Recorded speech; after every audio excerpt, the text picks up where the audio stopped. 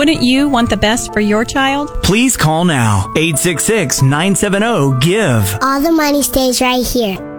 Wouldn't you want the best for your child? 866-970-GIVE is the number to give, and we have an amazing family in front of us. Bryce and Sarah Osmond and May and Jane. Hi, guys. Hi, how are you all doing today? Get baby waves to the babies. They're warming up. They're getting looking there. at me like, okay, what are you doing, crazy guy? Now, they are just over a year old, right? Just over a year. Just over a year.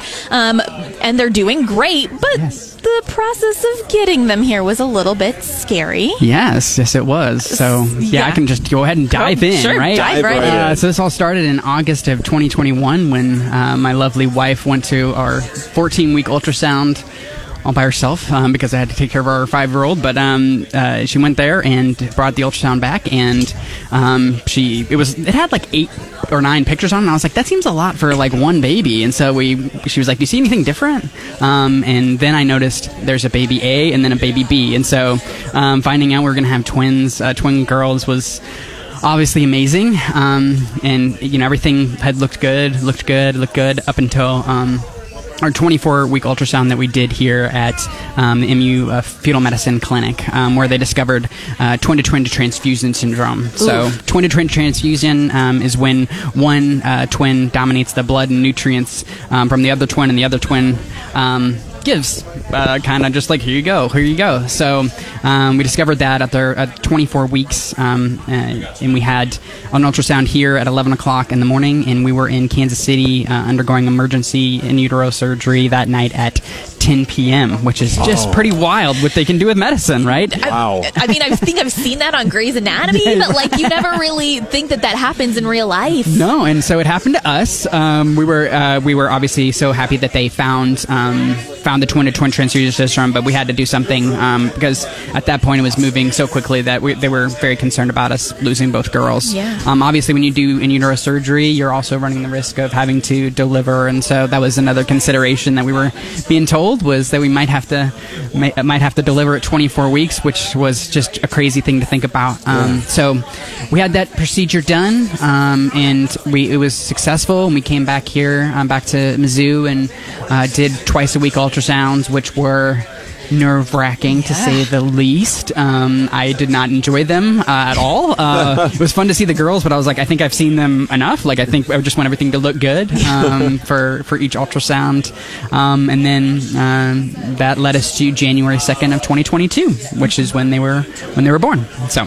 And then that gets even more wild. So I'm still stunned. Like you said, it's something you see on Grey's is that they can do surgery in utero and the babies still go through the rest of the pregnancy as much as possible. It's pretty amazing. I had no idea really about it. I mean, when you get diagnosed with something, you immediately start Googling it and figuring out, and you're like, what in the heck what is going on here? And this is something that can happen. And they also can do a procedure to reverse some of this stuff. Yeah. I mean, it's crazy. It's wild. But we're so thankful for the appointment here at Mizzou that discovered that. To give these girls a chance. Yeah. So Sarah, we were able to get to 31 weeks and 5 days, which was really great because, that's a lot of, basically every week after, I believe, 24, 25, your percentage for twins goes up 10% in viability. Ooh, so yeah. When we got to 31 and 5, we knew we were looking pretty good. It's still a few months early, so still scary.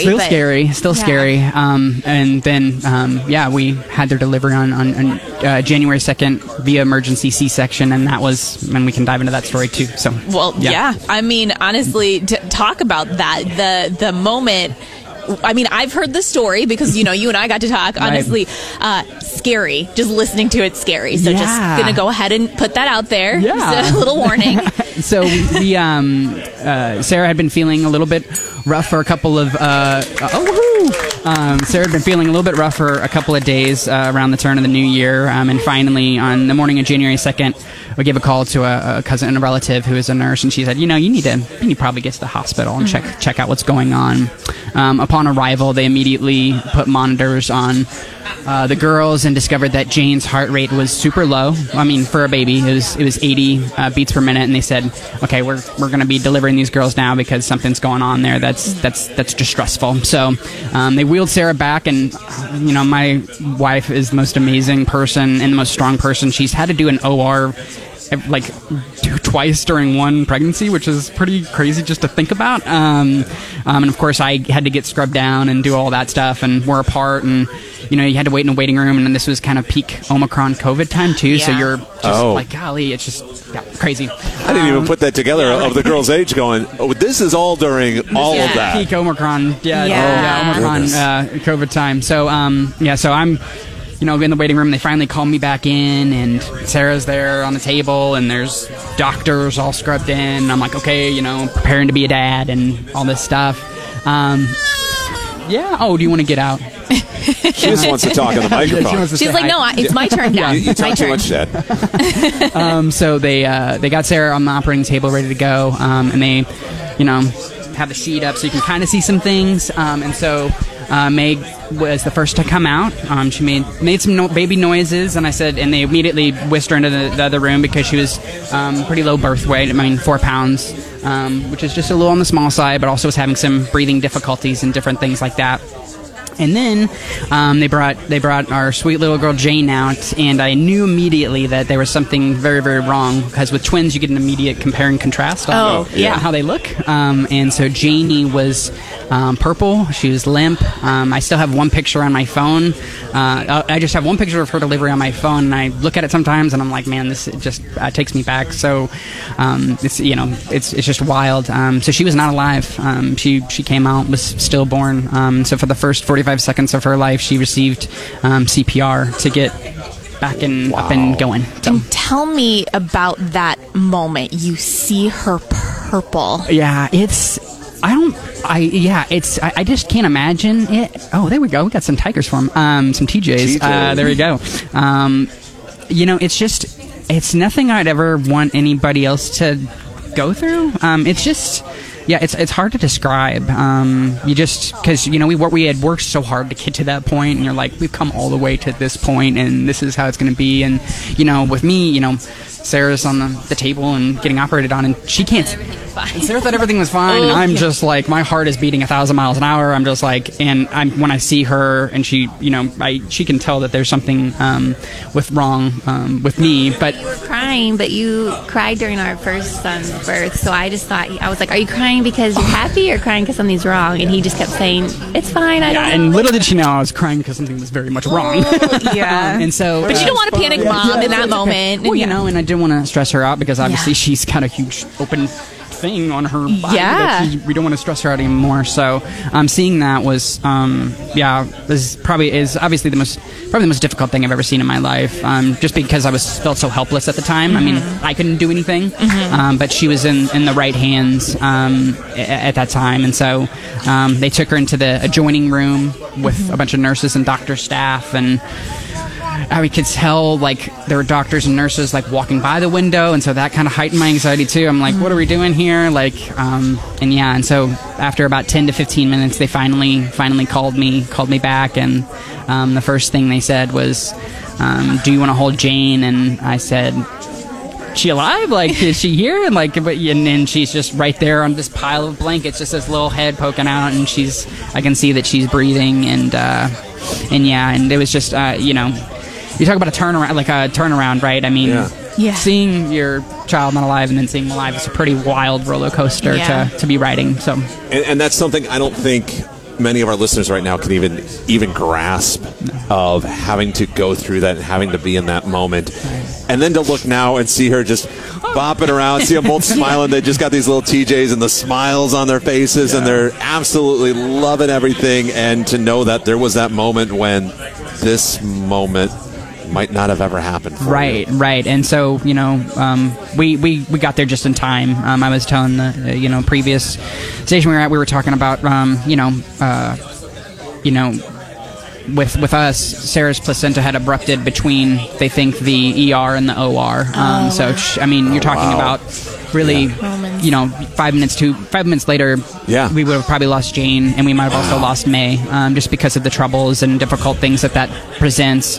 And their lungs at the time were so underdeveloped too. When you really hear Nick of Time, we are a Nick of Time family, and we're just so fortunate and so grateful to have such wonderful care here that provided us such great care, and the doctors and nurses and the team. And being in NICU is a really hard thing. We were there for 60 days, and so it's a really hard thing, but they do their absolute best to make it not that way. And so we're so fortunate for the care that we received, and can't encourage people enough to give and donate to support our wonderful health care that we have. Yeah, that was my next question, honestly. Should people donate? Why should people donate? People donate. It's as simple as that. I mean, you might not have families that are impacted or have to receive this kind of care, but to know that there are families out there that do have to do this, and they do have to make difficult choices, and they have to go through sleepless nights of wondering if their child is going to make it. We're one of the absolutely lucky families that got to leave the NICU with 2 happy and healthy babies that are developing great and doing, wonderfully. That's not always the case. And there are families that continue to have needs there, and different things like that. So I can't encourage enough people to make a donation and give, and support our wonderful healthcare that we do have. I mean, you think 4 years ago, you never thought you would be needing the hospital for this. Heck no. For this? No. And then you don't know that you need it until you need it, and then when you do need it, you're really thankful that it's there, right? Yes. We just can't say thank you enough, and we're just so happy with them. And you look at them, you would be like, they're normal babies that they were in the NICU for 2 months. What? They're happy and healthy and growing. So we're just so very lucky. That's amazing. Give for the healthy kids in your life. Give as the insurance policy to make sure that this care is there if you ever need it. 1-866-970-4483. Thank you guys so much for being here today. Thank you so much, for having us. May, Jane, you want to say anything? Yeah, they got TJ stuff in their mouth now. Right. They're done. They're done talking. One thing I will say with them, that we're calling them now, I saw it written on a board at MU Healthcare was their initials, and so it's MOJO, and so we're going to call them the Mojo Girls. Mojos. So they got the Mojo girl. They got the Mojo. I love it. That's what they're going to be. So, all right. Awesome. We'll have to make note of that future forward. The Mojo Twins. Yeah, Mojo Twins. All right, so you got to get your mojo on now. Donate at y107.com. You can text MIRACLE to 51555. It's the 17th annual Missouri Credit Union Miracles for Kids Radiothon with Y107.